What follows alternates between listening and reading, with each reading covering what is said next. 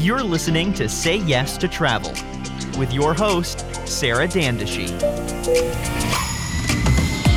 All right, welcome back to another episode of Say Yes to Travel. I am so excited for this episode because I've got two amazing gentlemen from Charlestowne Hotels, and I'm excited because we're really going to dive into a lot of things. And by the way, I just prior to this whole conversation was checking out a little bit more about Charlestowne, and their portfolio is very impressive. So I know that they're going to have a lot of interesting insight and information. We've got Jonathan Capps, who is the Vice President of Revenue, as well as Gavin Royster, who is the Director of Development. So without further ado, I definitely want to dive in and hear what these gentlemen have to say. So first of all, both of you, Jonathan and Gavin, thank you so much for joining me today.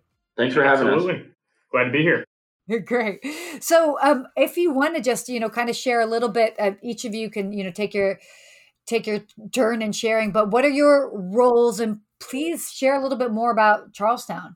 Yeah, it's Jonathan. I'll jump in and share a little introduction on my role, and then let Gavin expand on the portfolio a little bit. But I'm the Vice President of Revenue with Charlestowne Hotels.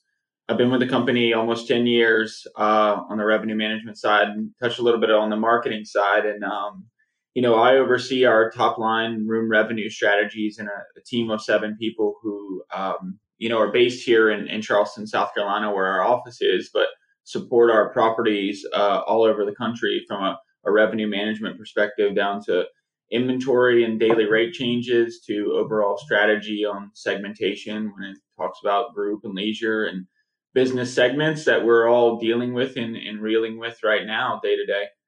Yeah, and so I've been with the company for about a year and a half now, and as Director of Development, my job is really tasked with growing the company. As a management company that's really tracking down third-party management agreements, and a large portion of that is certainly new development hotels partnering with a developer or partnering with someone who's buying a hotel, and then we would take over the operations.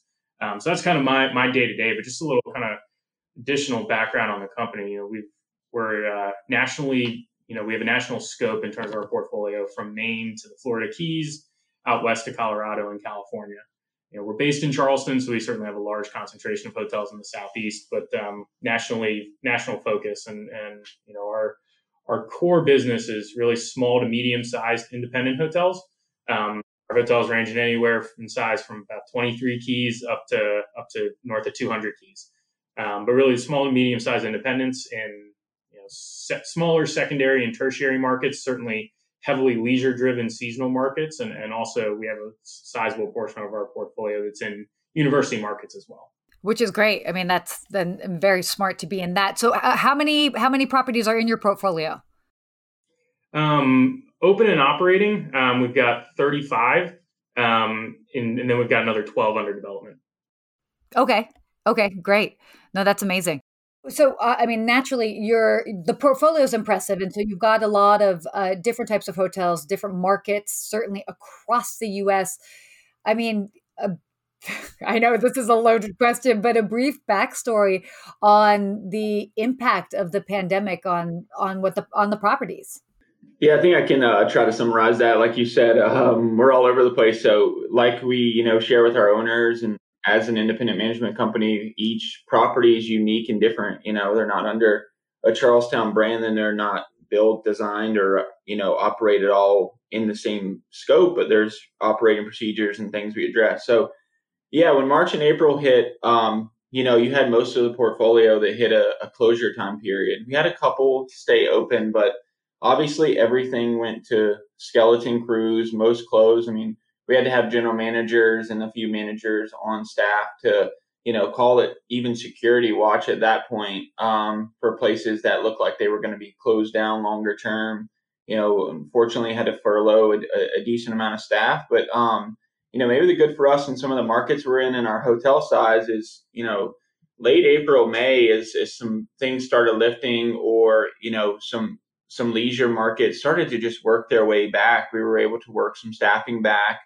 And our hotel size also benefits that. So we have some stuff in some markets where, smaller 20, 30 key inns can be run off of a manager and a night crew. and still operated. Unfortunately, we did have bigger hotels with a couple rooms occupied, but you flash forward to, where we are now. And even as things started to come back, when leisure markets and the weather improved, you saw beach properties, mountain properties, properties with a good access to outdoor activities, come back. And for us too, on the impact was impact of response.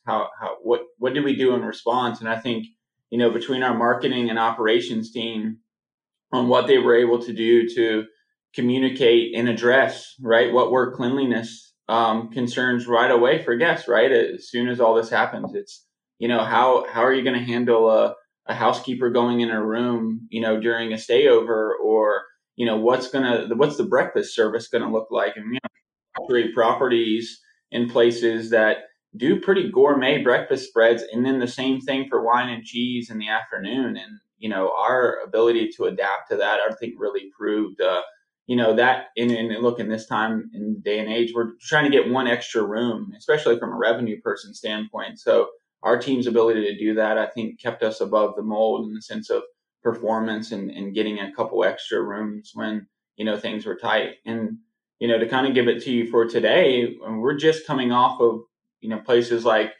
Vermont, who just lifted their occupancy restriction, right? And we have markets that, you're submitting diagrams, and rightfully so, but spatial diagrams to the state to hold a wedding event. So each market, and we have a market that's handling that, and one that, can have a 50-person wedding, but they got to handle it differently. So each one adapting well, but I think we've provided the resources and open the communication channels with all our departments to kind of share and share best practices. Yeah. Well, and again, because you have so many different properties in so many different states, different markets and all of that, I'm sure everything is different. Everyone is presenting a new sort of challenge or just new protocols that you kind of need to adapt with. Did you find that the properties that stayed open, was it easier for them to sort of adjust and kind of roll with it? And it's like, well, we're staying open. These are the modifications that we have to make.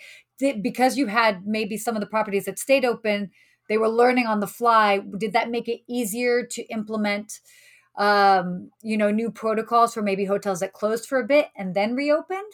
Yeah, I think you actually took what was in my head. It was training and learning on the fly, right? They had to, those properties that even open, call it on the earlier end with some staff, you got a train the trainer opportunity. And I mean, again, no one wants to operate off of low occupancy numbers, but when you had lower numbers and you had a staff there operating, you were able to kind of work through what you were going to do. I mean, some of that was working it out, right? Where if packaging up the breakfast at the desk didn't work, you were able to make a change and start delivering it to the rooms, and you were able to try things. And yeah, you were able to kind of work in with the staff who was active amongst it. Whereas, stuff that opened later or even opened and then had a big surge of staff later, you had a little bit of a lag time there. But I think, again, we like to say that's where a portfolio of our size and our scope comes in handy is, we can take a general manager who has experienced, the arrival of a guest in a full pandemic process of arrival, check-in, check-out, housekeeping, et cetera, and then share that with a general manager or housekeeping team who hasn't seen that and kind of pass that down and along. So we have a good support system here for bringing on all things like that, whether it's cleanliness standards or, call it social media, anything. Who's doing it best and how can we support the others to improve? Yeah, of course. And I mean, you even tap on something that, as well, as far as social media, is obviously one way to get the word out there and again, it also depends on the hotel, the property, the market, if that type of clientele seeks that particular property online on social media, but that is certainly a great place to be able to share the new protocols in regards to everything that's happening right now. I feel like our marketing team took a complete spin. Not that they built new websites, but we took a whole approach of these landing pages. And I remember like the creative icons that were put behind the cleanliness standards and where they were going to go. I mean, there's probably 8 places on a website now where you're going to be able to click through and then find our cleanliness page. So between that and you talk about all the third parties where hotels are listed, and the updating and the communication on that, it almost felt like a rebrand just around cleanliness, which I think proved to some of the success, but it's also, when you talk about workloads and access and response, we're doing it on the fly and working it on the fly and then just distributing it out there. So in your case in point, a guest feels, kind of safe coming to stay at our property, amongst, some people who don't feel safe going to the grocery store. Yeah, exactly. And that's the whole thing is that right now, when it comes to dealing with, guests, travelers, consumers, however you want to, to label them, it really does run the gamut. You have some people that are perfectly comfortable and they're like, yes, we want to do this. We know that hotels are doing their best. And then you do have others that are still, and again, it also depends on where they are, but they're still ordering, food to be delivered from the grocery store because they don't feel comfortable going there. So it's definitely an interesting time, and a lot of people are having a lot of different challenges with that. Well, just on the independent independent side of the industry, I mean, there have been a lot of people that I've heard, people in the industry, pontificating that independent hotels are going to, really struggle due to the pandemic because people don't feel as comfortable going to an independent for cleanliness purposes as they would at Marriott or a Hilton or something like that. We haven't really seen it, but we really got out ahead of it with everything Jonathan was talking about, communicating that sure guests are comfortable. Just an extra thing to, kind of really consider when you're an independent. You really have to make guests feel comfortable in that regard. Oh, definitely. Well, and I think it's interesting because it's a little bit of, I could see how people that were making that argument for the, the Marriotts, the Hiltons and all of that. But I think it more so that just drew a lot of eyes and attention to be like, okay, wow, hotels in general are making a point to make cleanliness and safety a number one priority. And obviously that trickles down to independent hotels. But I also feel that, and maybe this also goes for your markets and the properties that you have, but because they're almost seeking to be a little bit away from maybe the bigger cities and a little bit more of these different destinations. I know as you I think it was Jonathan mentioned at the beginning. I don't remember which one mentioned it, but about how we're really seeing that guests are seeking these outside destinations and, different places with a little bit more space. A lot of your properties tend to kind of feed into that. So that certainly works in your favor. So to kind of switch it up a little bit, what would you say has changed in the daily responsibilities? And I know we touched on this briefly, but what's changed in the daily responsibilities and communication as far as like interdepartmentally, and with the properties as well too? Yeah, so I may have, spoke on a little bit of it, but I think, what it's felt like is some of those responsibilities have seemed to increase pretty heavily. And I don't think, for us and kudos to Gavin, our portfolio hasn't, changed. And in fact, we've taken over a few things during this that happened to be pre-scheduled. But, when you're talking about, I mentioned earlier the cleanliness, but also from a revenue perspective, we have stuff constantly being rescheduled, right? And whether it's college football, whether it's groups, whether it's corporate events, whether it's a wine and food festival, those things are, it felt like between March and July, we were getting a notification every other day of something exciting or something moving. And, my team's job is to work with the on-site sales team to coordinate the best days, where the revenue fits, what's the best pattern, and in that nutshell, it's also now they have to do it and slide it out into a time period that may be a little bit of an unknown. For a little bit there, it was like April was going to June, June was going to September, now September is going to December or next year. I mean, luckily, again, I think we've been able to play, defense is the best offense and kind of recover a lot of stuff. There's not a lot to go out and be overly proactive and solicit business, but keep a lot of our business and just push it into different months or a different year. And then, communicate with the property team. Like you said, I mean, we're in a corporate office here, but we support hotels that are operating day in and day out. And, we might have a general manager who had to cover a desk shift during this time, and we hold a revenue meeting. Like now, everything is seemed to move pretty digitally. I think good for us. We've been set up to support as Gavin said earlier, properties in California, Arkansas, Maine. We're set up to do that already, but it's just gone a little bit more, one more video meeting than when you would have had a year. We like to visit the properties, our operations team does. And there's still been a couple of time periods of takeovers or paperwork, et cetera, that just needs to be done in person. But other than that, it's a Zoom call, a Google meeting to kind of sit down with the general manager and discuss that strategy that feels like it right now. It's everything inside of 45 days. Yeah, it's definitely been a huge shift. Gavin, how would you say, as far as, obviously in your position, as far as being development, how has that even shifted? It's shifted, I'm sure, tremendously. Yeah, it certainly has. It's a weird time in the hotel investment world, so to speak. Before COVID hit, we had several deals in the hopper that, clients or potential clients of ours that had hotels to buy under contract, and they were getting ready to close on the transaction. COVID, fundamentally changed the world, and they backed away. So some things fell out in that regard. A lot of stuff didn't, though. As Jonathan mentioned, we've still transitioned hotels through this. Some things that were in the works, and then probably one of the biggest things is on really the new development side. It's incredibly difficult for hotel developers to get financing right now.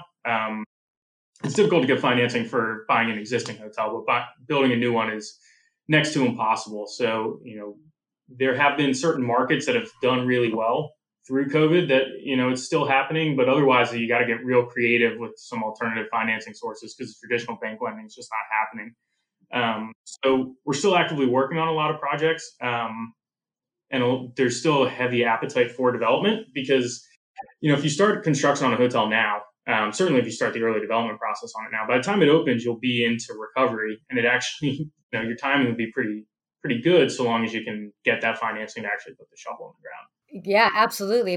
That would be like perfect timing as far as like once you have like the surge of travelers, because as we all know is that travelers they're ready. They want to travel. Just there are so many different, whether it's restrictions or other things in place that are just kind of holding people back. Just there's still a lot of uncertainty. So absolutely, when it comes to development, if you can get it going now and then be ready to sort of launch as everybody gets sort of the green light, that would be perfect timing. It's certainly market by market too. I think we're already seeing a heavy focus, and I think this will continue to be the case, a heavy focus in kind of areas really that have been in our sort of sweet spot that we didn't intend for there to be a pandemic, for everyone to sort of start shifting towards areas that we had, focused our development on. But smaller markets, much more leisure markets with a fundamental base of kind of outdoor activities, whether that's Appalachian Mountains, beach markets,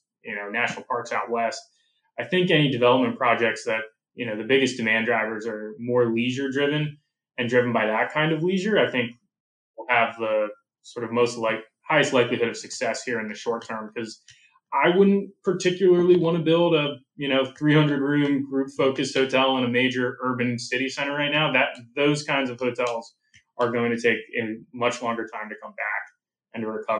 And as such, if you start building one of those now, you probably aren't opening into the recovery if you can even get it financed. You're probably still opening into the maybe the tail end of the trough.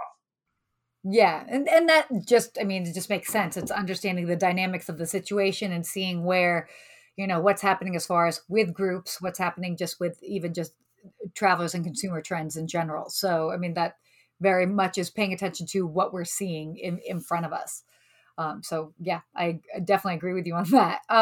So looking forward a bit here, this will definitely be probably a little bit more of a question for Jonathan, but revenue strategies. What would you say would be some revenue strategies that hoteliers have adopted for 2020 and they'll need to adopt for 2021? Yeah, I think it's a little bit of what I touched on before. I think there's just been definitely right now a decreased booking window that I didn't think could get much shorter, right? Where the travelers are booking their stays. For us, in almost in every market, we're seeing stuff just happen inside of 30 days. Obviously, some of those group moves I talked about or there's some long-term conversations, but you can even talk about the corporate travel planning that's happened. I mean, I think there's a big gray area right now in the sense of big corporations are going to do with hotel relationships going into 2021. But from a leisure standpoint, luckily for us, it's really adapting, like I said, to the window, watching those events. I think the other is this communication landscape, right? I think we've gotten a little bit better. There's a little bit more accountability in the sense now video calls are rampant for us. We're able to engage what feels more fully. So I think there's been some things, some positive takeaways from this, where it's like even switching. And I'm going to go on a soapbox a little bit here in the sense of what we've been used to in the sense of video or just phone conference calls and moving to video conference calls, which when you don't see a general manager, but from a revenue manager's perspective, four times a year in person.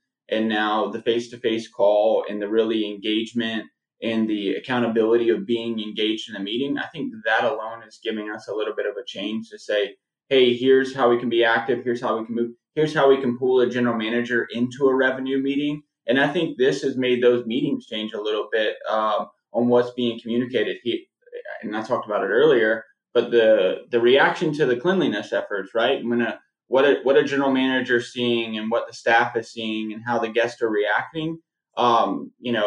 It's cart before the horse in a sense for us on where that value perception comes in. So from a revenue person's perspective, we're not to say the dollar is made with the most recent TripAdvisor review, but in the sense of kind of something we say by that is like, all right, well, we can't have 5 reviews sitting out there on any site saying we're doing awful at cleanliness and then to be charging peak rates on a fall weekend. I mean, it's just the guest perception is just not going to support that value. So we're always looking to collaborate with the operations team and have that supportive value and feedback from them. Yeah, no, definitely. And it's always good to keep those lines of communication open, but it is interesting that you're saying how there has been this shift that now with the prevalence and the use of more of these video calls, all of a sudden you are having more FaceTime. It's a modified FaceTime, but it's definitely adding to, I think, furthering those relationships as well too, as far as, within the company. Kind of a question for I think both of you could probably chime in on this.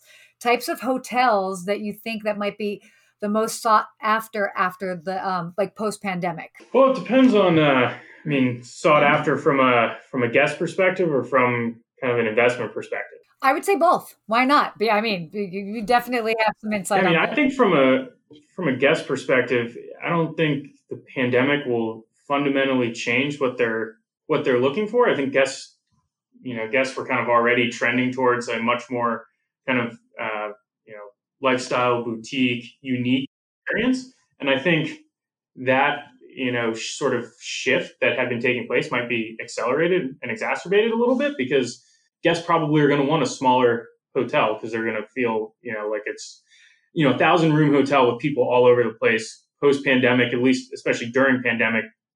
I wouldn't necessarily feel super comfortable with all those people around. I don't think a lot of people would. So I think a smaller hotel experience, is kind of what people will be looking for. From an investment perspective, I think, it depends on the investor profile, what kind of deal size they're looking for, things of that nature. Because smaller hotels are, sometimes too small for, bigger institutional type capital investors. But I think on the whole, smaller hotels have a better positioning, quite frankly, than the bigger ones going forward. So I think really the answer is kind of the same. Just a kind of smaller, more intimate boutique experience will be preferred by both, would be my guess. Yeah, and that definitely, it makes sense. I mean, we were certainly seeing that trend, prior to this. And as you said, this has certainly like accelerated that because just the reality of it is it's like, how many people do you feel comfortable being around? And again, it all depends on where, the travelers are coming from. And then certainly from an investment standpoint as well, too. A lot of factors go into that.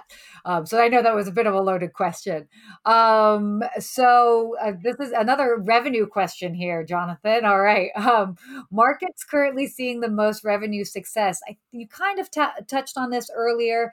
I mean, again, I would say probably markets that might have more access to outdoor spaces, beach communities, that sort of thing. But I'd let you elaborate. Yeah, it is that. I think we've seen some stuff. We've seen some of our college markets come back okay in the last month or so. Move-in went differently in some of the college markets recently, but just any activity around those has picked some of those markets up. Again, I think a lot of that too relates to amenities and access. But yeah, we've said it, and to give some specifically, you have markets, beach markets like Myrtle Beach, Charleston, the Florida stuff. We got something in St. Augustine that's done well. Opened a property in Colorado in the midst of all this and saw that pick up pretty well. I think Colorado had both the outdoor scene in a state that, people reacted well to the guidelines that were put in place, in a state that seemed to respond well or get positivity results from those visiting there. So once Colorado started moving, it felt like the numbers there supported that. Jackson Hole the same. And then we have, some markets and some, hotels and tertiary markets where they may be a short drive or, like Gavin said earlier, we may have something close to the Blue Ridge Parkway that, people felt like they could get out and get amongst themselves and not necessarily the hotel having the outdoor amenities seem to bode well as well. Now I think, on the other side of that, it's how will the winter markets react? How will the fall, the season? As I mentioned earlier with the college football, we had some markets that were dependent upon that, and those have obviously changed. But you have some ski markets too, and what's going to happen with ski seasons, slopes, etc. On how those markets will do. I think may carry an end of the year one way or the other. Yeah, and definitely with the holidays too, just around the corner, it's going to be very interesting the next couple of months, because I feel like none of us really totally expected us to be quite where we are now at the start of this at this point, and we're still very much playing it day by day, week by week, but are certainly seeing a longer runway as far as the recovery sort of period. So, Gavin, you mentioned a bit about the future of hotel development, but maybe we can touch on like maybe the markets that might be primed the most for post-COVID development.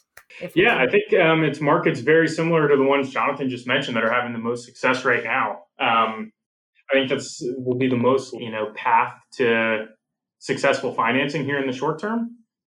Quite frankly, for some of these markets that are, easy drive to, that have had pickup in the pandemic that they otherwise wouldn't have, I think there will be a certain amount of, stickiness to that.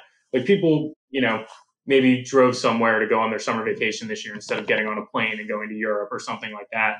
And once this is all done and people are traveling again and COVID's in the rear view, people will go back to their prior habits. Absolutely. But I think there will be a certain amount of people kind of discovered some of these lower key destinations closer to home that they will still go back to for weekend trips and things like that.